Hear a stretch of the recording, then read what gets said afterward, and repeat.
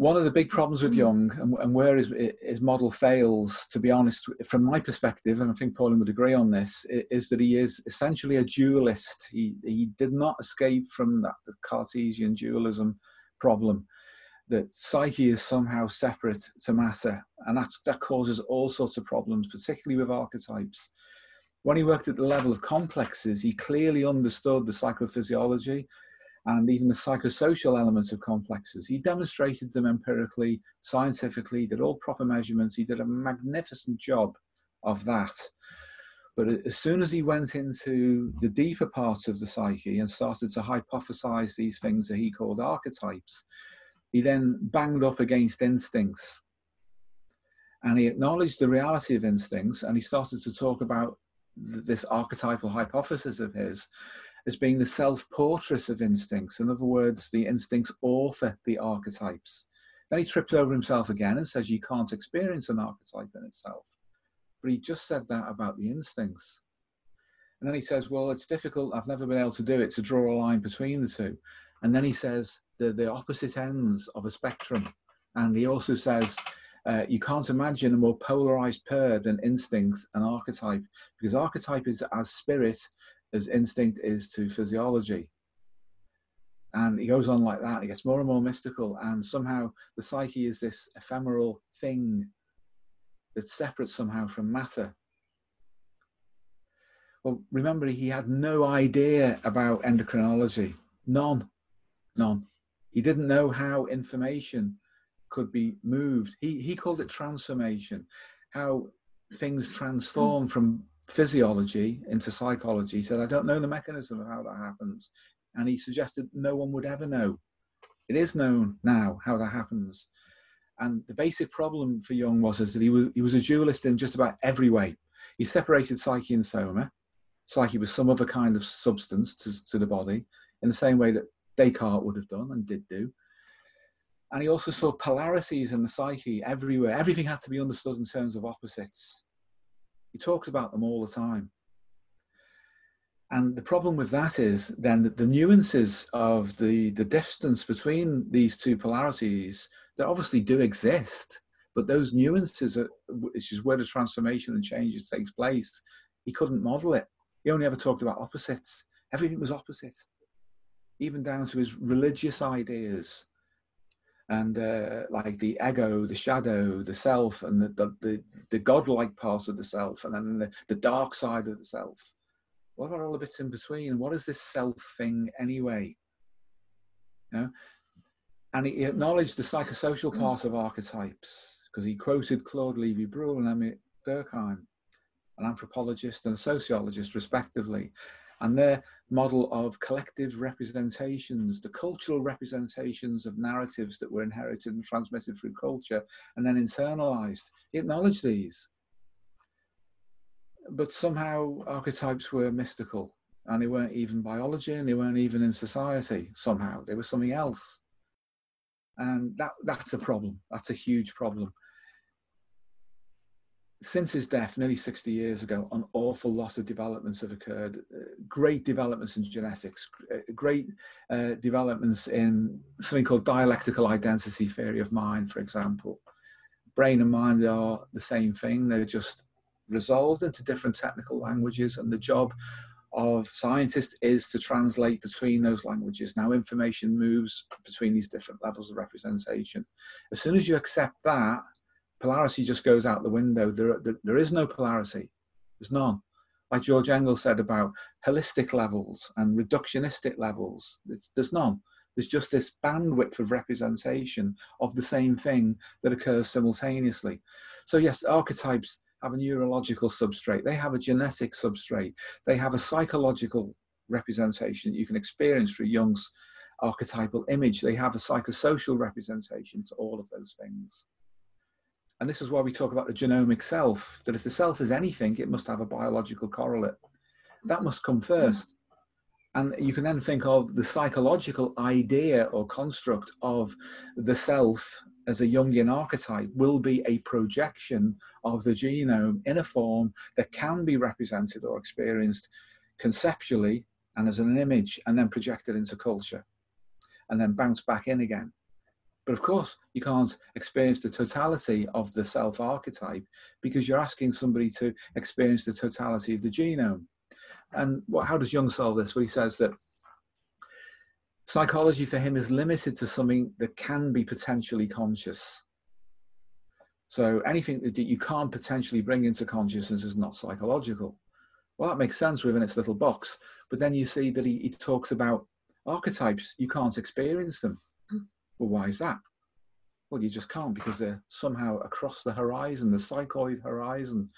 You can't make them conscious. Well, that means, Professor Jung, that you're saying that archetypes are not psychological. So what are they? They must be biological. If they are inherited in any sense at all, they are genetic. Well, they can't just be that because they have a psychosocial representation. Yeah, so a systems model models more accurately what archetypes are. They're all of these things.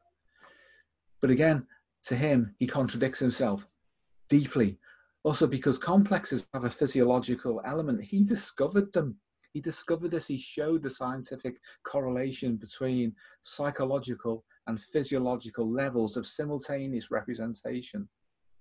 And yet for him, the purely physiological is not psychology. Then there's something wrong with psychology. Psychology is psycho-reductive. It reduces everything to that level of analysis, description, and explanation, and it is incomplete. It cannot address the kind of things that come into a psychotherapist consulting room, because people aren't just abstracted psyches. They have a biology, they have a psychology, they have a social context, cultural context, and so on. All of these things simultaneously. So the power of Jung's model to explain things runs out very, very quickly and disappears into woo-woo and fantasy and Cartesian dualism.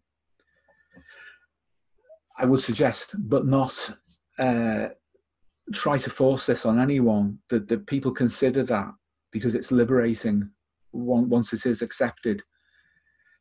If you don't accept it, you'll be in a mess, because you won't be able to map Jung onto anything else outside of himself. He becomes theory laden, and he shouldn't be, because you can do it, but you just have to have a different resolution, a different way of understanding and framing it, and that is the biopsychosocial model. It's the best one we've experienced. There may be others, there may be better methods of modeling that will be developed. Fantastic, I hope that there will be, because we will move on in our understanding. But Jung was a shit hypnotherapist. That's why he gave it up. He had no idea what he was doing. If he had a true understanding of the transformational pathways between mind and body, psychoneuroendocrine, psychoneuroimmune, even the acid-base regulation of the body, like we've investigated, then he could have done a great deal more with complexes. He could have done a great deal more with psychosocial and psychocultural issues as well. But he didn't. He came in to medicine preloaded with issues he'd brought forward with himself as a child.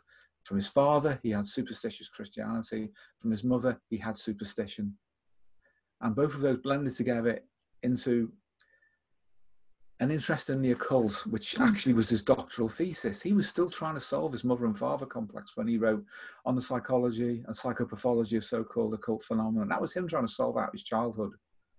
Then he went into medicine and he became a psychiatrist because he was still trying to sort out his personal equation.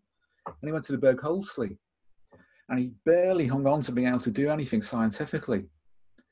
He worked with Franz Ricklin and others, and he had some really good people working with him, not just Franz Ricklin, Eugen Bleuler, for example, Pierre Janet, people who were interested in dissociation of the mind and how physical symptoms turned up in the body. And then he absorbed all of that and worked with schizophrenics and others, normal people, family problems, and produced his theory of complexes. Everything was great at that point. He was exposed to Freud. He was influenced by Freud. He reciprocally influenced Freud up to a point. And then the division came because Jung started to drift into woo-woo. And Freud drifted into woo-woo all of his own. They were both drifting into woo-woo, getting away from reality. It became critical for Jung. 1912, when he broke with Freud, he was already precursing his breakdown. 1913, he slipped over the edge. And when he came out of that, allegedly, he was never the same again. He'd lost his connection to real people. But he'd formulated a theory which was basically a solution to himself. There was such a thing called the anima, and it was then a woman. This was part of his attempt to explain his infidelities, and there were loads of them, and how he couldn't settle for just one woman, Emma, whose family provided him with the money and the luxury that he could live in for the rest of his life. So he indulged in that. He got into alchemy as he admitted, a projected way of understanding his own process of transformation. You can certainly project that into alchemy, and it does mirror that process, and it's a very, very useful projective method for doing that.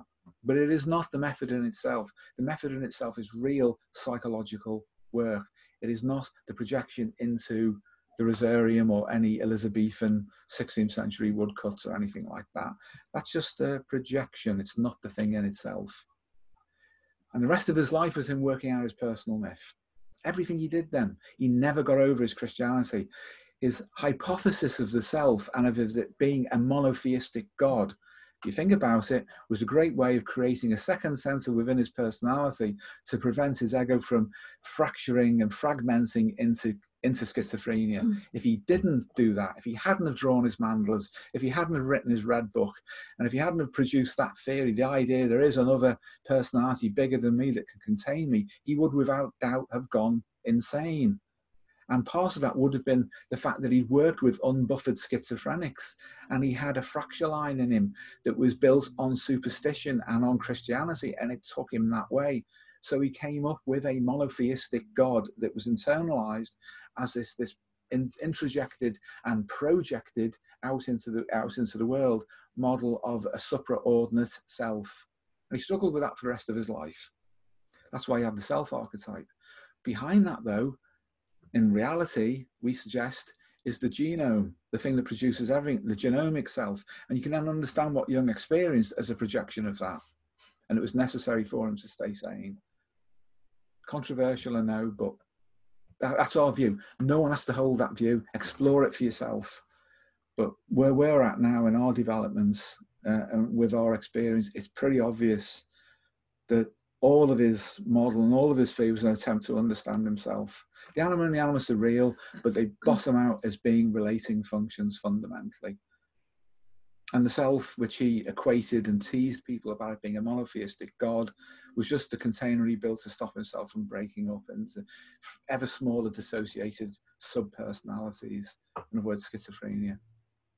His work with complexes was brilliant. His understanding psychologically of psychophysiological downloading was brilliant. His understanding of the psychosocial representation of complexes was brilliant. And then he let the intellectual history of psychology and psychotherapy down by abandoning it. And that's why we're burdened now with behaviorism and cognitive therapy and cognitive behavioral therapy and cognitive analytic therapy and all the other shitty variations of that are separated from physiology completely. That's why we've got the mess we've got. He had the opportunity to put all of that right, but his genius let him down because he went mad, or nearly went mad, and then had to arrange himself. And he surrounded himself with women. There's this fear of the anima and anima projections. And a lot of them lived like nuns. They married him symbolically, couldn't have children, couldn't have relationships because they were married to Jung. You know, he was so perfectly protected. There's great gold in there, but there's also a pile of shit as well. And if you follow it, if you're not careful, the guys on the Discord, and some of them are in that state, they just drift into fantasy. No wonder they go on about the red book, because if they're not careful, they will need one to get some kind of protective armor around themselves from fracturing and dissociating. So I don't want this to be a dogma, you know, it's our experience, and work out your own. Please do that. Yeah. You know, if you help other people, that, I think personally, by my value system, that's a good thing. People do have mythological aspects to their mind. They are deep structures, but they are indistinguishable from instincts when you really get it down. So they're real. Synchronicities do occur, they appear to occur when you get deep inside the unconscious, and so-called paranormal phenomena do seem to occur. They just do. It's bizarre. So on the basis of empiricism, it's best to accept that these things seem to happen when you've sufficient evidence to come to that conclusion, and not reject them, but not believe in them as being woo-woo, you know. And also the body is very, very important, very important. And we were discussing this morning about some people, the two that I knew when I was in my police service. Yes. One of them was like the actor Peter Sellers. I don't know if you remember him, who did the original Pink Panther movies. He was a natural comedian. He was so outgoing. Everything was just, he was such a joy to be around, this guy, actually. And then he had an accident in the car, police car. He had a head injury and he disappeared for some months. He came back. He wasn't the same guy. And then oddly, some years later, I'd left the police and Pauline was working in a head injury unit in a hospital. And this chap came in and he deteriorated still further. That's because he had brain damage. He was in a wheelchair, I think, at that point. At that point, yeah. Oh, jeez. He was such a nice guy, really nice. You just like him, you know. Anyone would, and it shouldn't have happened to somebody like him. But where was his self-archetype? Where was the woo-woo? Why didn't that just rewire his brain? Why? If it's all powerful, if it's some godlike other substance, why couldn't that reverse his brain damage to that extent and just resource everything? Because that's the real substance. It wasn't, it was his brain. His brain was damaged and his personality changed and he deteriorated. And there was another one, a policewoman. Same thing. She had a crash in a police car, head injury. She appeared to recover. They let her come back and she was driving police cars again, but her personality had changed. It wasn't her anymore. If the self-archetype is everything, why didn't that resource her? And why doesn't that happen in dementia? Why doesn't that happen after strokes? And all the other things. These people who postulate the existence of this other substance, they're deluded. We are physical. We're all of these things, of course. But, you know, biology is so important. We have to come to terms with that.